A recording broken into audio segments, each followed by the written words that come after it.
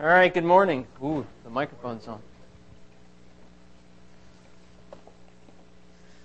How many of you have participated in a series or I guess it'll be a series on the church before?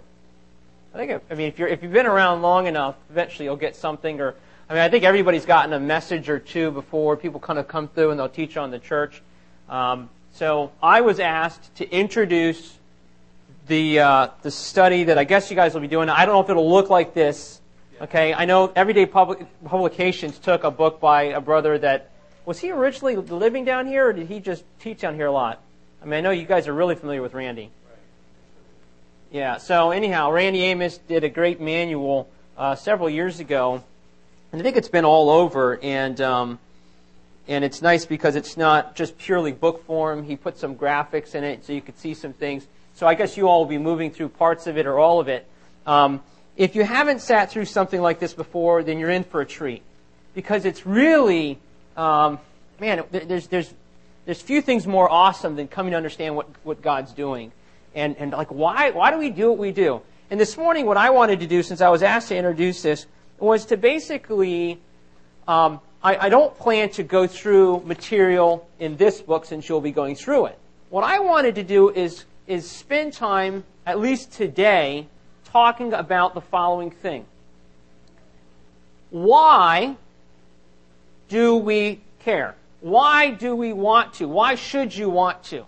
Maybe you say, I don't want to. Or if somebody's hearing this, as this is being recorded and they're hearing this, they might say, why do I want to be part of a local church that is structured like that where they do things like they do at Boulevard Bible Chapel or local churches like that? Now, I'm going to use the term New Testament patterns, and I'm going to have to explain that. It sounds probably familiar and fine to some of you, but I'd like to explain that because I've actually deliberately gone over the last year, I've trained myself to talk about New Testament patterned assemblies or New Testament patterned churches, and I'm going to try to talk about that without getting onto a long rabbit trail.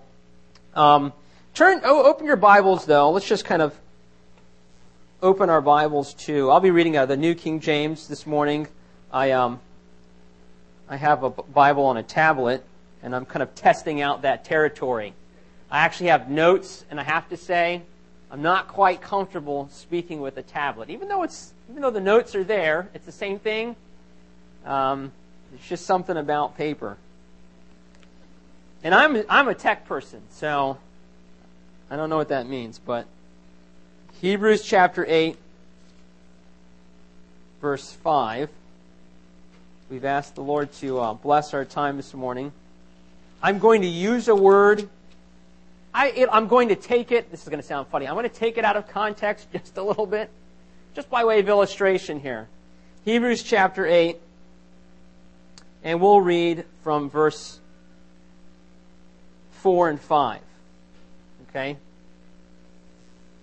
We read here, "For if he were on earth, he would not be a priest," this is talking about the Lord Jesus, "since there are priests who offer the gifts according to the law." Lord Jesus was from the tribe of Judah.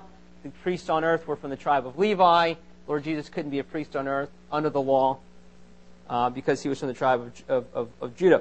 But that's what it says here. Those priests that are on earth serve the copy and shadow of heavenly things, as Moses was divinely instructed when he was about to make the tabernacle. So think back, Mount Sinai, Moses gets instructions about the tabernacle. This is what God said to him. "For he said, see that you make all things according to the pattern shown you on the mountain." This is an example. This is kind of interesting. I don't know if I've never read anything more about this idea that God had a pattern, and there's a sense in which there's a heavenly tabernacle. And that in some way, I'm not saying it's literal, but in some way the tabernacle on earth copied it some way. And so God gave Moses this pattern. Why do I say that? We're not talking about the tabernacle series. It's to suggest that God is actually God that has structure, God has patterns, God has purposes for why He does things. And we're moving into a culture where that's a little less welcome these days. We live, especially in America, a land of freedom, a land of individuals. We live in a place where people really feel like they should have the right to kind of find what they want, go where they want, do what they want in the local church. We're a country of business people, so a lot of times people want to do whatever works in a local church. And so you really have to stand up and make an argument for the fact that, you know what? I think that God actually has a little more structure and a little bit more of a pattern that He wants the church to follow. What I'm going to do this morning is to talk about why you should care, why you'd want to be part of that. This book will make an argument, a decent argument, for what the pattern looks like for the church. You can go online and find series that talk about what the pattern for the church looks like. Okay, some of the things that are in it. I'm going to spend time talking about why it matters, all right? So we can kind of have a little bit of a motivation. Just a couple words that I'll use. I've already used one of them, New Testament patterns. Okay? I will argue that there is a pattern in the New Testament, and what I mean by pattern is this. The early church did things. And if you look at all the things that the early church did, things like they broke bread weekly, they actually gathered together, they came together on Sunday and not on Tuesday night. They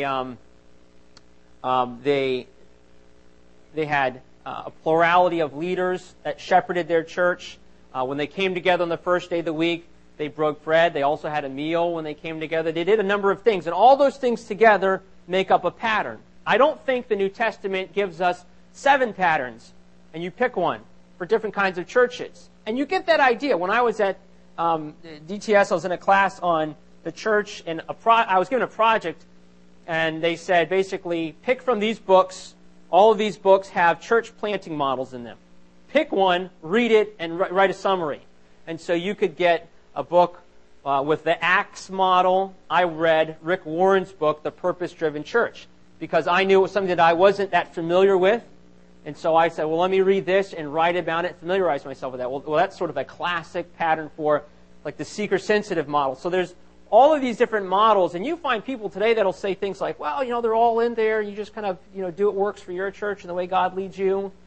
I don't know that the Scripture gives us, 8 different patterns, 7 different patterns in the church. I'm going to suggest that there's primarily one pattern. It's what the church did, and there's value in actually putting that into practice today. So we have the word pattern. You'll also hear me use the word principles. Okay? Now, when you talk with people that have grown up in local churches like this, they'll talk about, like, when I first started to talk about New Testament pattern churches, my dad said to me, my dad is an elder at an assembly in Tampa, he's like, I think people are more familiar with the phrase New Testament principles. And so, I took that to heart. But then as I began to think about it, and I will show you a handout later, there's a difference between patterns and principles. Principles are spiritual truths in the Scriptures. Can anybody think of a principle that might be connected with the church? I'll give you one. I shouldn't ask you without giving an example. The preeminence of Christ. Okay? That's not a pattern. You can't go, do that. It's just something that is spiritually true and you allow it to happen or to be recognized. Anybody think of another pattern you might have heard somebody preach about? You have the preeminence of Christ. The priesthood of all believers. Okay? Now, I don't want to jump the gun, but so those are principles. So you have patterns, things that people do. You have principles, spiritual truths that really enrich local church life. And I'll argue that patterns point to the principle. And then there's another P. I'm not a big alliteration guy. Actually, I don't like when people alliterate. Because to me, when they alliterate, especially with Scripture, I feel like they're breaking up the structure of the Bible to fit letters, as opposed to allowing the structure of the Bible to dictate, But if you're really good and you can use words that start with the same letter that follow the structure of the Scripture, then that's fine. The third P would be practice. You practice the pattern. Okay? So you have a pattern. Pattern points to principles. And then local churches will practice the pattern. And some of their practices will differ. Okay? So those are some terms that you'll hear me use. And I just wanted to kind of point them out at the beginning. So let's kind of get going here. Why do we care? Why do we want to do this? If you are involved in a local church like this, you will eventually come to the place in life where you realize there's actually some difficulties involved in being part of a local church that's New Testament patterns. And oftentimes it's easier to say, you know what? I don't want to do this anymore. I'm going to go to another local church where it's a lot easier. I can just kind of participate and sit in and just, there's just too much, it's too intimate or whatever. Why do we want to stick it out? Why do we want to participate in something like this? Let me give you a couple reasons this morning. The first one is this. Turn to Ephesians chapter 5, famous marriage verse. Ephesians chapter 5, verse 25. When we talk about the church and we talk about why we want to do something, one of the great things to think about is how much God values the church. This would be sort of a first point. If you start to realize how much the Lord Jesus Christ loves the church and is excited about the church, and you just stop and think about it a little bit, it might give you a reason to sort of slow down and say, wow, okay, this means a lot to him. Ephesians chapter 5, verse 25. Some of you can quote it.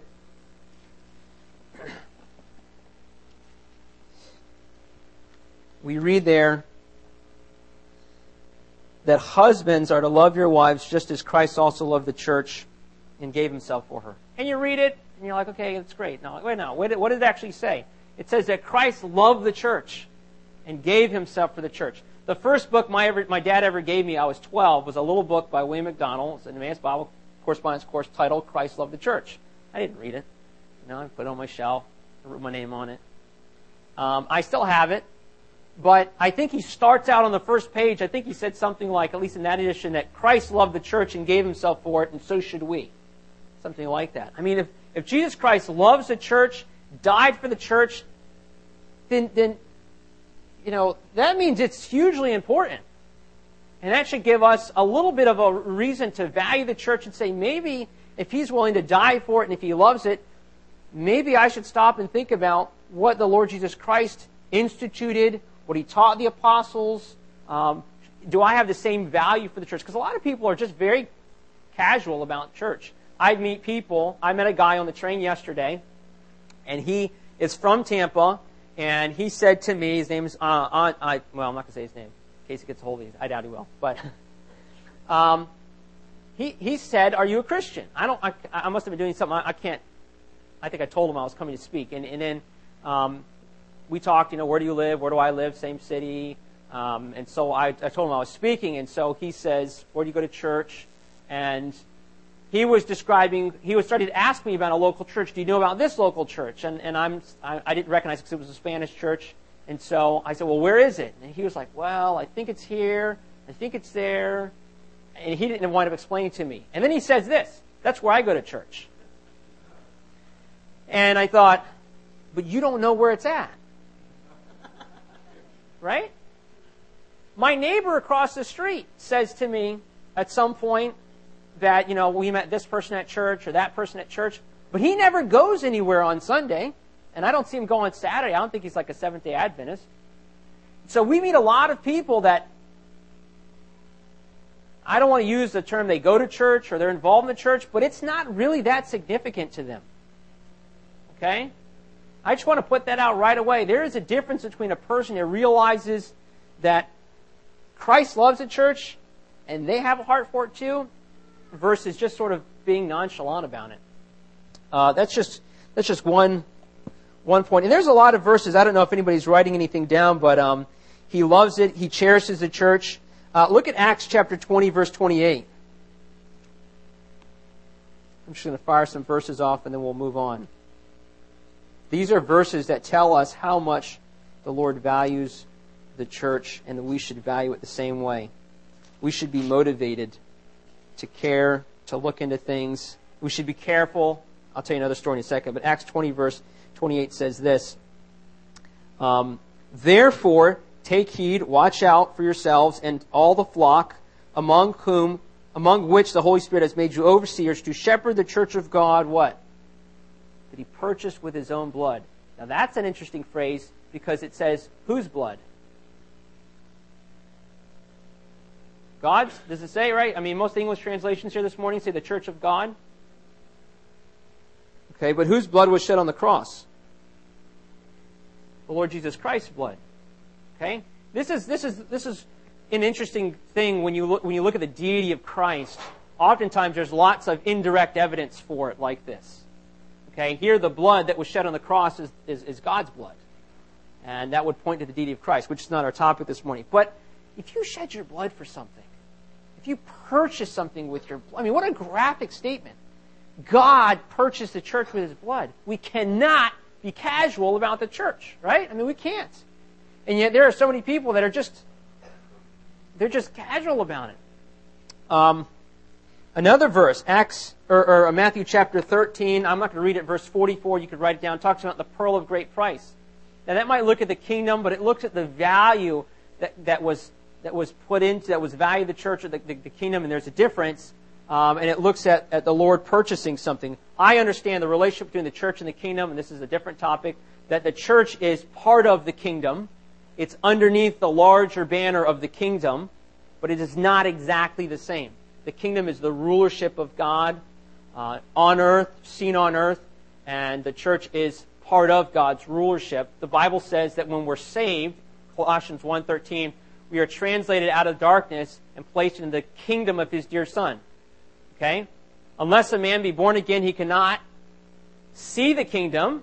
Unless he's born again, he cannot enter the kingdom. You will find verses in the Scripture that teach that we are saved and we are placed in the kingdom now, but in the future we will enter the kingdom. Okay? Through much tribulation we will enter the kingdom, Paul says. And there's a future tense aspect to that where the Lord Jesus Christ will come to earth and establish visibly his rulership and rule on earth. The kingdom will be established here. I see plain verses for both of those. People in the past tended to totally equate the church with the kingdom, but I don't think there's just a one-to-one correspondence like that, because God's kingdom and rule has been around much longer than the church has. So the church is sort of part of that. Anyhow, pearl of great price. So we have to ask ourselves, and you can ask yourself before the Lord, you can go home tonight or at some other point, or if you're listening to this, if it's being recorded, does any of this really matter to me? Do I care the same for the church like the Lord Jesus Christ does? Some people have said that the church is the most valuable thing to God on earth today. Right? I don't know why. I mean, you can stop and think, what's the most valuable thing that you have besides children? Besides people? That might sound like a petty question if you have sort of spiritual priorities, but you could probably think of something. And you don't treat it lightly. All right. Here's a second reason. The Scripture suggests that the Lord Jesus Christ is watching what we're doing. That might sound like, oh yeah, of course he is. But turn to Revelation chapter 2 and 3. Actually, no, Revelation chapter 1. When you move among believers, they talk about worship, they talk about praise, and you get together and you sing praises to the Lord, and they talk about the individual Christian's life.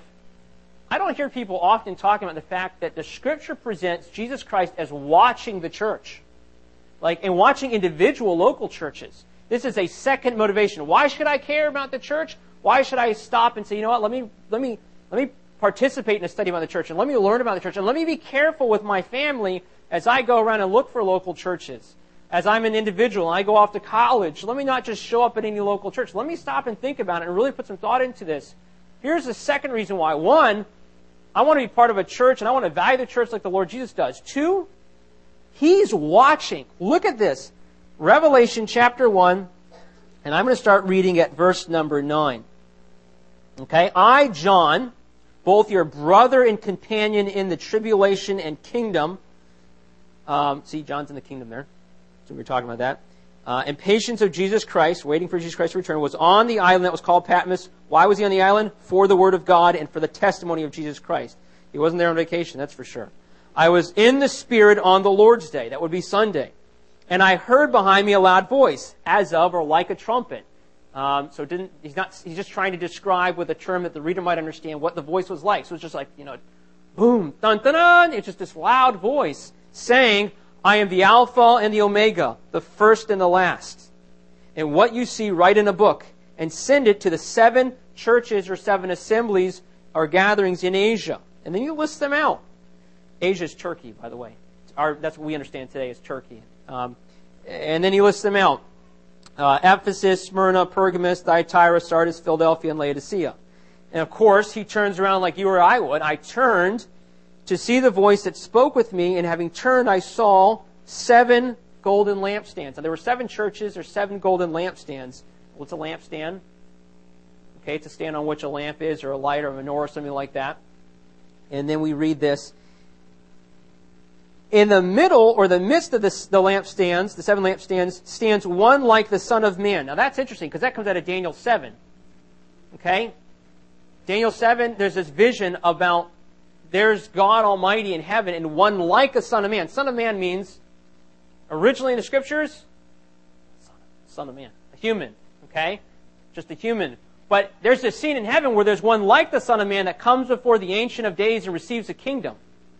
When Jesus shows up, he doesn't use a term that he doesn't walk around calling himself the Messiah. He calls himself the Son of Man. He links himself with this scene in Daniel, and it wasn't a term that was used a lot. So he calls himself the Son of Man. Here we read, there's one like the Son of Man,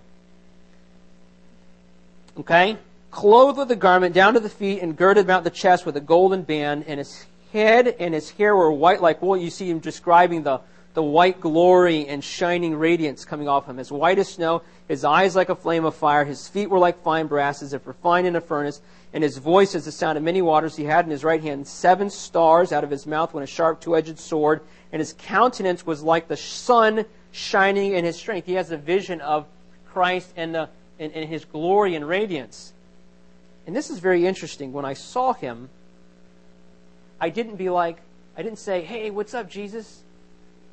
And I'm not trying to be flippant, but that's kind of the idea that sometimes we get about the Lord Jesus Christ.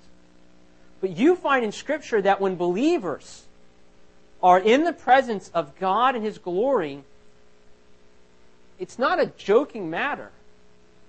And who is this? This isn't a stranger. This is a man that had probably had one of the closest relationships with the very person he was standing in front of, right? John had actually leaned against the Lord Jesus at that Last Supper. He knew him. He was the beloved disciple. And yet when he stands before that same Lord Jesus in His glory, he falls on his face like a dead man. And that's just interesting to think about.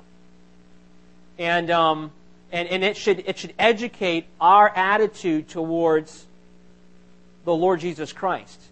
And you hear people referring to the big guy upstairs and referring to the Lord in these different ways. This should educate our thinking about being in the presence of the Lord. But then look at this. It's not that we're just supposed to be terrified and afraid, although there's a healthy fear. Then the Lord Jesus puts His right hand on me, saying, don't be afraid. I'm the first and the last. I am He who lives and was dead, and behold, I am alive forevermore. Amen. And I have the keys of Hades, or of the grave, and of death. And then He tells him to write. And basically what you see in the next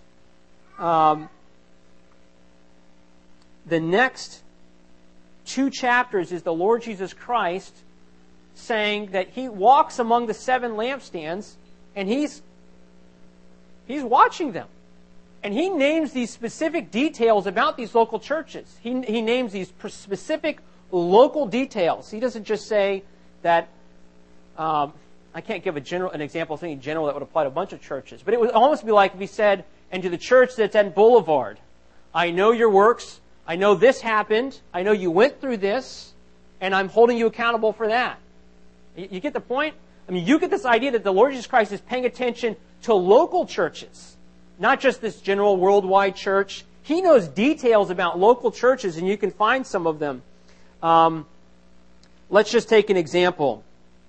Okay? Verse number 8 in chapter 2. And to the angel of the church at Smyrna write, these things says the first and the last, who was dead and has come to life. I know your works, tribulation, and poverty. So this local church was impoverished in some way, and he knew that. But you are rich, very interesting. And it's the rich church that he calls poor. The poor church he calls rich. And I know the blasphemy of those who say they are Jews and are not, but are a synagogue of Satan.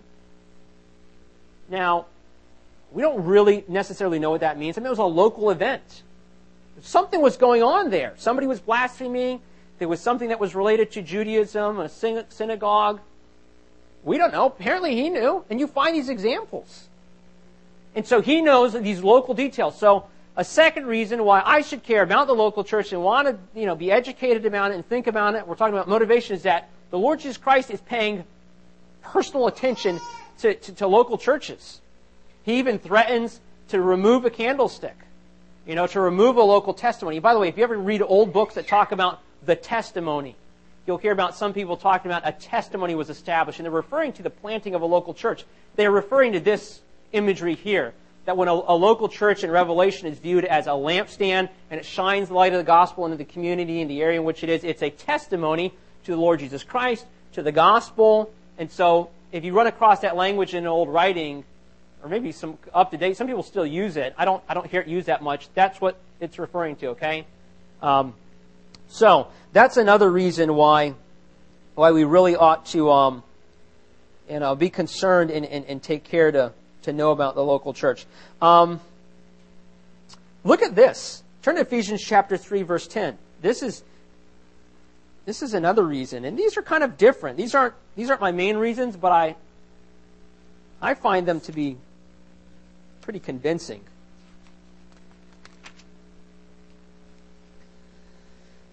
This is a very interesting verse. People don't mention this much.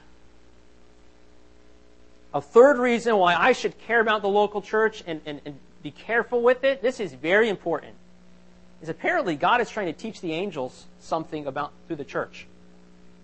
You ever think about that? I hope it doesn't make you nervous. I could be wrong on this, but I know there's at least a phrase in the scriptures about the watchers. And I think it might be a reference to angelic beings. But we're told that the angels watch us. They long to look into certain things, writes Peter. Look at this verse, Ephesians chapter 3. And I'm going to read from verse number 8 for context. To me, Paul writes, who am less than the least of all the saints. All Christians are saints, holy ones, set apart ones. Paul says, I'm less than all of them. This grace was given, that I should preach among the Gentiles the unsearchable riches of Christ. And not just preach, but to make all people or all see what is the fellowship of the mystery. That means we get to participate in and share in and be involved in this mystery, something that wasn't known so much in the Old Testament, but it's understood now, which from the beginning of the ages has been hidden in God, who created all things through Christ Jesus, to the intent, here we go, now, that the manifold wisdom of God might be made known by the church to the principalities and powers in the heavenly places. That's interesting. Apparently, God had certain things that weren't revealed in the Old Testament that He has revealed and put into play in the New Testament, because one of His bigger agendas is to display His wisdom to the angels. Those are who principalities and powers are. I don't know what to say about that. But here's what I'm thinking. We need to be careful what we do with the display model. Okay? I mean, if you're given a display and it's supposed to, it's like, I'm just going to make up an illustration here. If you're a salesperson and you've given a display of a complicated piece of equipment, and it's got hoses and knobs and dials, and you're supposed to just basically take it and show it to people or to customers, and you take the hoses and you move them around. You're like, hey, this is cool. These things just all come apart. And then you sort of slide it in front of somebody, and you're like, well, what does it do? We have to be careful that we don't mess up God's display, God's tool to display His wisdom to the angelic realms by altering the church too much. I hope I'm kind of making a basic point here. All right? I'm not saying we don't have any freedom or liberty to work in the environment that we're in, but we need to be careful.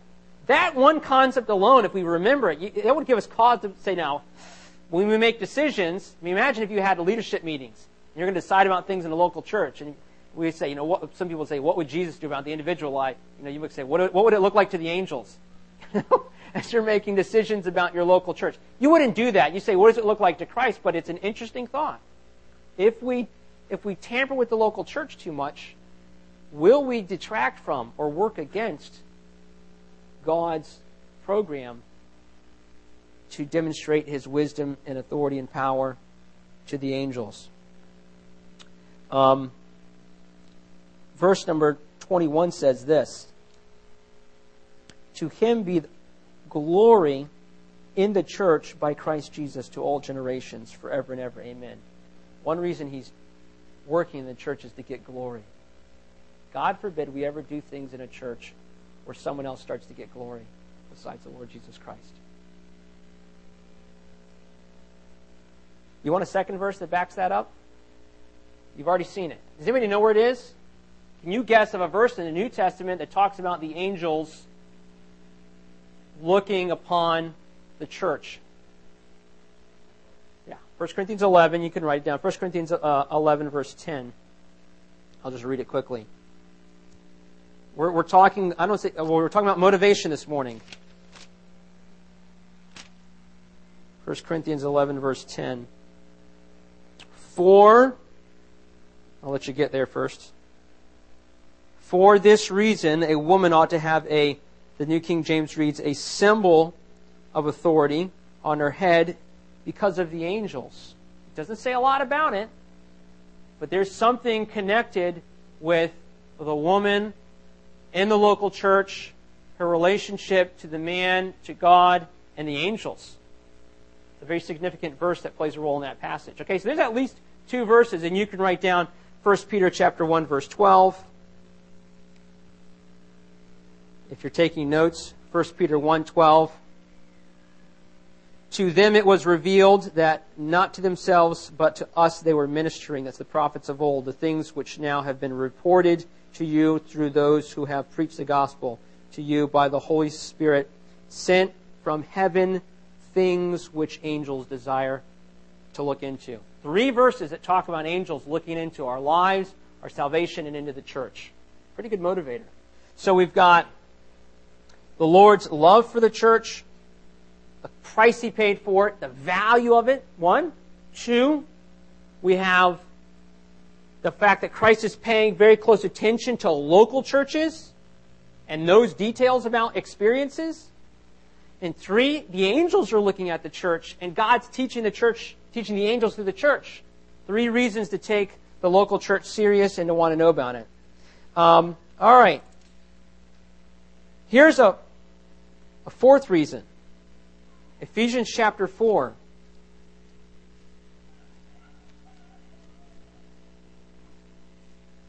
Last night we talked with the young people about you're not going to become what the Lord wants you to become without suffering. We mentioned that. This is what James says. God takes us through some trials. He allows the trials of life that happen to everybody to work on us and to mature us. Patience needs to have its perfect work in you so that you might be perfect and mature, lacking nothing. Well, here's a similar verse. Ephesians chapter 4, another reason why we want to be careful with the church, want to be educated about the church, is that God has structured into the church his maturity program for believers. I actually believe that. It's actually built into the structure of the church. It's built into the pattern. And so if we tinker with the pattern too much, we might actually engineer a local church that whatever else it does, it might be great, the gospel might go out, people might get saved by the hundreds, but it can wind up producing immature believers. So we're not talking about gospel here, we're talking about maturity. Let me show you what I'm talking about. Ephesians chapter 4. I'm very tempted to talk a lot about this passage because it's got a number of major topics in it for our discussion. But let's just start at verse 7. We're going to come back later, hopefully, and talk about verses 1 to 6. Verses 1 to 6 tell us, I believe, how we ought to relate to the wider body of Christ. And it's going to get into an issue of something that I think some of us struggle with from our background, some of us that have grown up in local churches like this. But let's just go to verse 7. Verses 1 to 6 look at what all of us have in common. Verses 7 through to verse number 16 talk about what we have individually from the Lord. To each one of us, grace was given according to the measure of Christ's gift. Okay, God gives each of us some measure of grace and spiritual gifts. We read that 4 times in the New Testament. Ephesians 4, we read it in Romans 12, 1 Corinthians 12, and I think it's 1 Peter 4. 4 times we're told that all of us, each of us, have some type of a spiritual gift. Therefore, that's why the Lord says, when he ascended on high, he led captivity captive and gave gifts to men. Now, skip down to verse 11. He himself gave some to be, and you can list out, these are the only gifts that are listed right here. Apostles, prophets, evangelists, pastors. That word is the only place in the English New Testament where you find the word pastor. What's the word behind it in Greek? It's poimen. It's the regular old word for a sheep shepherd. And oftentimes we have loaded into that word all of our cultural understanding of church government, simply because we recognize an English word there. Not that all of that is bad, but it just helps us to know that it's just the word shepherd. He's given shepherds to the church, and then also teachers. Okay? For what? For the equipping of the saints. For the work of the ministry, or unto the work of the ministry.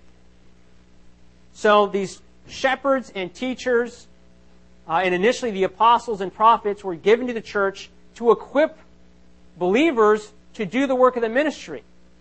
That's the structure of the grammar here, I'm told. What happens next? For the edifying of the body of Christ. So if I'm reading this right, it's especially when all of the believers get involved in ministry that the body gets edified. You're going to have a local church that's going to be more edified if everybody's involved in ministry than if just a couple people are involved in ministry. I don't know if you see that. You kind of have to look at the verse a couple times. But in other words, you can have a staff that operates a church and God will use it. This is a matter of good versus best is kind of how I like to describe this. But if you get a local church that's structured like we see here, where your leaders are equipping people to do ministry and the ministry is done by the believers, the body is going to be edified a lot more effectively. And then it says this, till we all come to the unity of the faith and of the knowledge of the Son of God, to a perfect, I read mature there, mature man, to the measure of the stature of the fullness of Christ. God's destiny for you and I is that we would be like the Lord Jesus Christ, right? We see that in Romans chapter 8, I think it's verse 29. You're predestined to be conformed to the image of His Son. That's your destiny. God wants you to be like the Lord Jesus Christ. That would be awesome. A world full of people like the Lord Jesus Christ. By the way, that was God's original intention for the earth, that it would be filled with people that bore the image of God. When you looked upon earth, you saw people that walked like God and talked like God and did what God wanted and were concerned about God's agenda, and that obviously didn't happen. And so God doesn't fail in His plans. He's basically accomplishing His agenda for earth. He's taking fallen creatures and in salvation making us like the image of His dear Son, who happens to be the express image of God. He's making us like Himself. So it says here that when we become like the Lord Jesus Christ, verse 14, we should no longer be children, tossed to and fro and carried about with every wind of doctrine, by the trickery of men and the cunning craftiness of deceitful plotting. I mean, you could keep reading, but the simple point is this. If we take the local church and we don't follow, at least this is one aspect of the pattern, where leaders equip people to do the work of the ministry, if we depart from that, it's very likely that we will wind up dematuring the believers. And that makes sense. You've seen this. When I went to DTS, the roommate next to me was like a lot of the guys at DTS, a brother who was passionate for Christ, passionate for the gospel, loved the Lord. He was there studying. But as we began to talk about the structure for the church, he just opened up and said that one of the things that he was seeing at a lot of local churches was immaturity in the believers. If people understood the gospel, there was immaturity. And we kind of came to this passage and part of this conclusion, which is that if people are coming to local churches and they're mostly sitting and they're not being equipped to do the ministry and they're not being equipped to get involved, then immaturity results. And immature believers are open to false doctrine and open to wrong influences. I mean, you see that in all kinds of areas of life. You can have a person that's intellectually trained about stuff, but unless they actually get get on the work floor or get out and teach. I mean, I had a degree in education. I took all kinds of classes on education. But let me tell you something. You are not ready to teach until you step into the classroom. Right? You can read books about marriage all day long, but it's when you get married, you will start to learn certain lessons about marriage. And after you've been married 2 or 3 times, then you're ready to get married. Not 2 or 3 times, 2 or 3 years. Sorry. 2 or 3 years. Yeah, that's on tape. All right? Scripture says God hates divorce, okay? Been married for 2 or 3 years, then you understand some things, then you've learned some lessons, and you're like, okay, now I know what I'm getting into. All right? Maturity comes through participation, not just through knowledge. Okay? So, an additional reason for why we should care about the local church is that if we mess with God's pattern too much, we're going to start impacting ourselves. We're going to start impacting the people that we're trying to mature. I mean, you're not going to meet a church leader, well, maybe you will, a church leader in the United States, for example, that doesn't want people at their local church to be mature. I mean, maybe you will, some false teacher that's just in it for the money. But you'll meet, all kinds of church leaders, and they want people to be mature and full grown, and even though they might not have the same desire to be part of a New Testament pattern church like you do, they want that. Well, the Scripture seems to indicate one way to get that. So, I don't have numbers here, but just to go back and review here, a first reason why we want to be passionate about the church and its structure is that God gave His only begotten Son for it, and He values it. A second reason is that the Lord Jesus Christ is looking at personal details, looking at individual details. He's not just generally looking over the world. A third reason is that the Lord is teaching the angels to the church. If we tinker with it too much, we could wind up working against God. A fourth reason is that the church has an impact on you and what you become and your maturity. Another reason is, and this would be a fifth reason, and I'm not going to spend a lot of time on this, and we're going to have to take a break here soon. The church is the only visible institution that the Lord left on earth. Have you heard that before? You might have read that in the book. The Lord didn't leave a school. He didn't leave, I don't know what other categories, you could say a parachurch organization. He didn't leave that. He left, not to say that those can't be used, but He left a small group of believers. And the Holy Spirit He sent down later and empowered them. He left the church on earth. This is when God, who has all knowledge and all wisdom, wanted to leave something on earth, He left the church. So this must be what the earth needs. This must be what we need, more than anything else. And that just elevates the value and the role of the church. All right. So you're talking with somebody, and they say, well, where do you go to church at? You say, well, I go to Boulevard Bible Chapel. Well, what kind of local church is that? And you tell them, which I hope you'll think about after this weekend is over, it's a New Testament pattern church. Well, what does that mean? Well, we're trying to implement the New Testament's pattern in our church. Okay, well, so are we. Okay, great. Now you can have a conversation. What do you understand the New Testament pattern to look like? Well, I don't know. Well, here's what I think. We see people come together, and in worship, they break bread on the first day of the week to remember the Lord. And you get in this conversation. And somebody might say to you, like somebody said to me we were getting together for food when we were up in Tallahassee. Well, we're not under the law anymore. And God saved us, and He doesn't want us to worry about all those details anymore. You get those kind of answers from people. You just kind of you have to digest it, and you're like, I don't know that we're on the same page here. But you're going to meet a lot of people, especially in our postmodern society, that don't think details are important. Matter of fact, if you've read anything about, all right, let me get a book out here. I did bring some books about the emerging church, Vintage Christianity for New Generations by Dan Kimball, who is an emergent church guy. So this is a pro-emergent church book. Here's something else. Pretty famous book. Why We're Not Emergent by two guys who should be, by two guys named Young and Cluck. you're going to meet people, you'll read about people that basically emphasize conversation over doctrine, the journey over the destination, experience over truth, these kinds of things. It's postmodernism coming out of the church, a de-emphasis on knowing truth, on being able to arrive at things, more on sharing and experiencing. And one of the things that they've de-emphasized in some churches that have followed this route has really been even some crucial doctrines, like saying that people from other faiths may be saved without putting their trust in Christ on the cross. And all kinds of things are coming out of this movement, and we're not going to talk about this morning. My point to you is this: I think you can show people that the apostles really had an intention to pass on certain specific things about the church. And that their idea wasn't just that, well, look, here's some general things, we're going to pass some general ideas on to you, and you sort of use them as best as you can.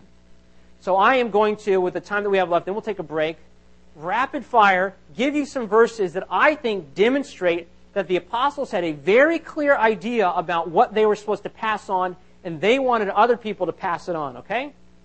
So this will be my sixth point, is that the New Testament pattern for the church, and some of the things that we're talking about, and the things that you'll read about here, why should you be motivated? Because they're biblical. They're in the Scriptures. There's something that the apostles actually wanted passed on. It's not just like, hey, this is your opinion, and that's what your church does, and that's cool for you guys, and this is what we do over here down the street, all right? Because I know you've already met that type of attitude, right? I mean, you've met that, and you kind of feel embarrassed, like, oh, am I the person that's just sort of stuck on all the details? Can't I just relax? Well, let's read some verses here quickly. Real fast. John chapter 16, verses 12 to 13, I'm not going to read it, basically says the Holy Spirit would lead the disciples, would become apostles, into all truth. Okay, if you're writing these down, you can write them. I'm going to read some of them, but I'm just going to list that out. So there was truth that was going to be given by the Holy Spirit to the apostles after Pentecost. Okay? 1 Timothy 3:15 says the church, finish the verse, is the pillar and ground or support of the truth. Okay, so truth is found in the church. God put the church on earth to be a stabilizer and a source for truth. So we've got something here. The church is bound up with truth. It's not just sort of some expression and experiential type of thing. There's truth that's connected to the church that God wants to be preserved. Now, here we go. Watch this. And I got this from Larry Price. I know everybody here knows Larry Price, right?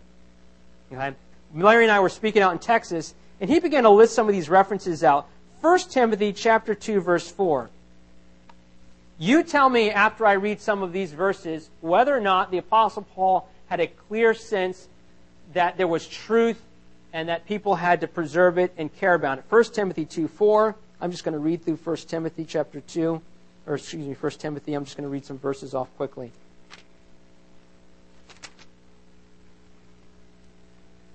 Got to get there first. 1 Timothy chapter 2, verse 4. Okay, verse 3 says, For this is good and acceptable in the sight of God our Savior, who desires all men to be saved and to come to the knowledge of the truth. Verse 7, For I was appointed a preacher and an apostle. I'm speaking the truth in Christ and not lying, a teacher of the Gentiles in faith and truth. Chapter 3, verse 15. But if I am delayed, I write so that you might know how you ought to conduct yourself in the house of God, which is the church of the living God, the pillar and ground of the truth. Chapter 4, verse 3. Forbidding to marry and commanding to abstain from foods which God created to be received by those with thanksgiving by those who believe and know the truth. 6:5. Useless wranglings of men of corrupt minds and destitute of the truth, who suppose that godliness is a means of gain. From such withdraw yourself. 2 Timothy chapter 2, verse 15. Be diligent to present yourself approved to God, a worker who does not need to be ashamed, rightly dividing the word of truth. Now, I'm not going to keep reading all these, but I'll just give you more references. You can see in 2:18, 3, 7, and 8. 2 Timothy 2:18, 2 Timothy 3, 7, and 8, the same thing.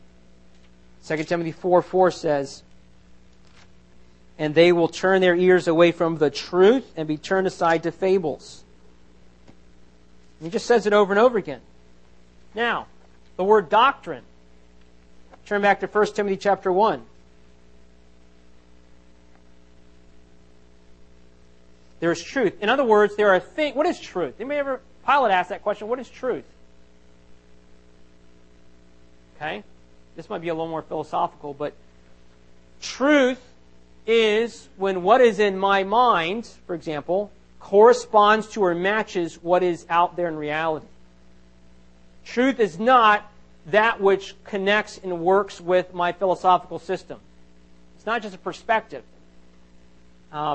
Truth is when what's in my mind or my belief system matches what is really real out there. That's called the correspondence theory of truth. What's in my mind corresponds to what is real.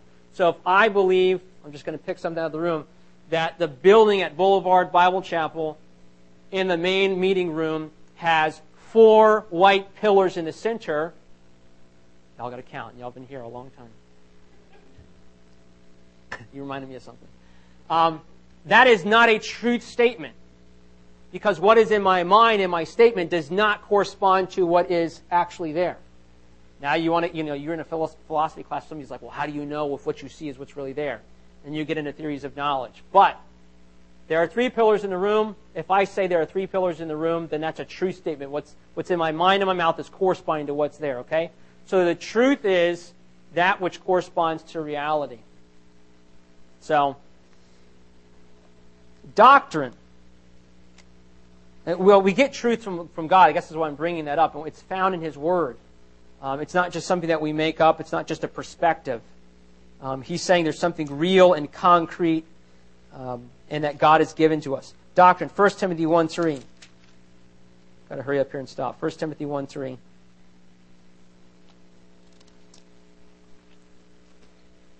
I urged you, when I went to Macedonia, remain in Ephesus, that you may charge some that they teach no other doctrine. Verse 10. Fornicators, sodomites, for kidnappers, for liars, for perjurers, and if there is any other thing that is contrary to sound doctrine, according to the glorious gospel of the blessed God who is communicating to my trust. 4:6, chapter 4, verse 6. If you instruct the brethren in these things, you will be a good minister or a good servant of Jesus Christ, nourished in the words of faith and of the good doctrine which you have carefully followed. 5:17. Let the elders who rule well be counted worthy of double honor, especially those who labor in the word and doctrine. 6:3. If anyone teaches otherwise and does not consent to wholesome words, even the words of our Lord Jesus Christ, and to the doctrine which accords with godliness. I mean, you can just see verse after verse that talks about doctrine. There was a body of teaching that was extremely important to the apostles. Now, you're not convinced yet. I understand. All right? So watch this. Turn to 1 Corinthians chapter 1. Well, I'm sorry. 2 Timothy 2:2, and then we'll do 1 Corinthians 1. So, there's all of this doctrine and all of this truth that Paul talks about. Well, watch what happens in 2 Timothy chapter 2, verse 2. I know you all have memorized this, some of you. If you haven't, you should. It's a great verse. Paul's sort of last words to Timothy, and one of the things he says to them is this. The things that you have heard from me among many witnesses. Timothy was traveling with Paul. Paul was preaching. He heard it from Paul among many people and witnesses. So this wasn't stuff Paul taught in secret. This was his open teaching and ministry. Commit these to faithful men. So now, Timothy, you've got them. You commit them to faithful men who will be able to teach others also. It's that last little line that turns this into a pattern for the whole church. It's not just, Timothy, you teach them, but you teach them to people who can teach them to people who can teach them to people. There's actually 4 generations in here. There's Paul, there's Timothy, there's faithful men who are able to teach others, and there's others. And so it wasn't just that there's all this truth, doctrine. Take it and pass it on to people who can pass it on. Is this local church, and I'm tempted to get into all kinds of practical stuff here. Is this local church, is my local church, are the New Testament Baptist churches in Florida finding people, training up people who can take sound doctrine and pass it on. That should be part of the local church. It's not just that we preach. Oh, we just preach here.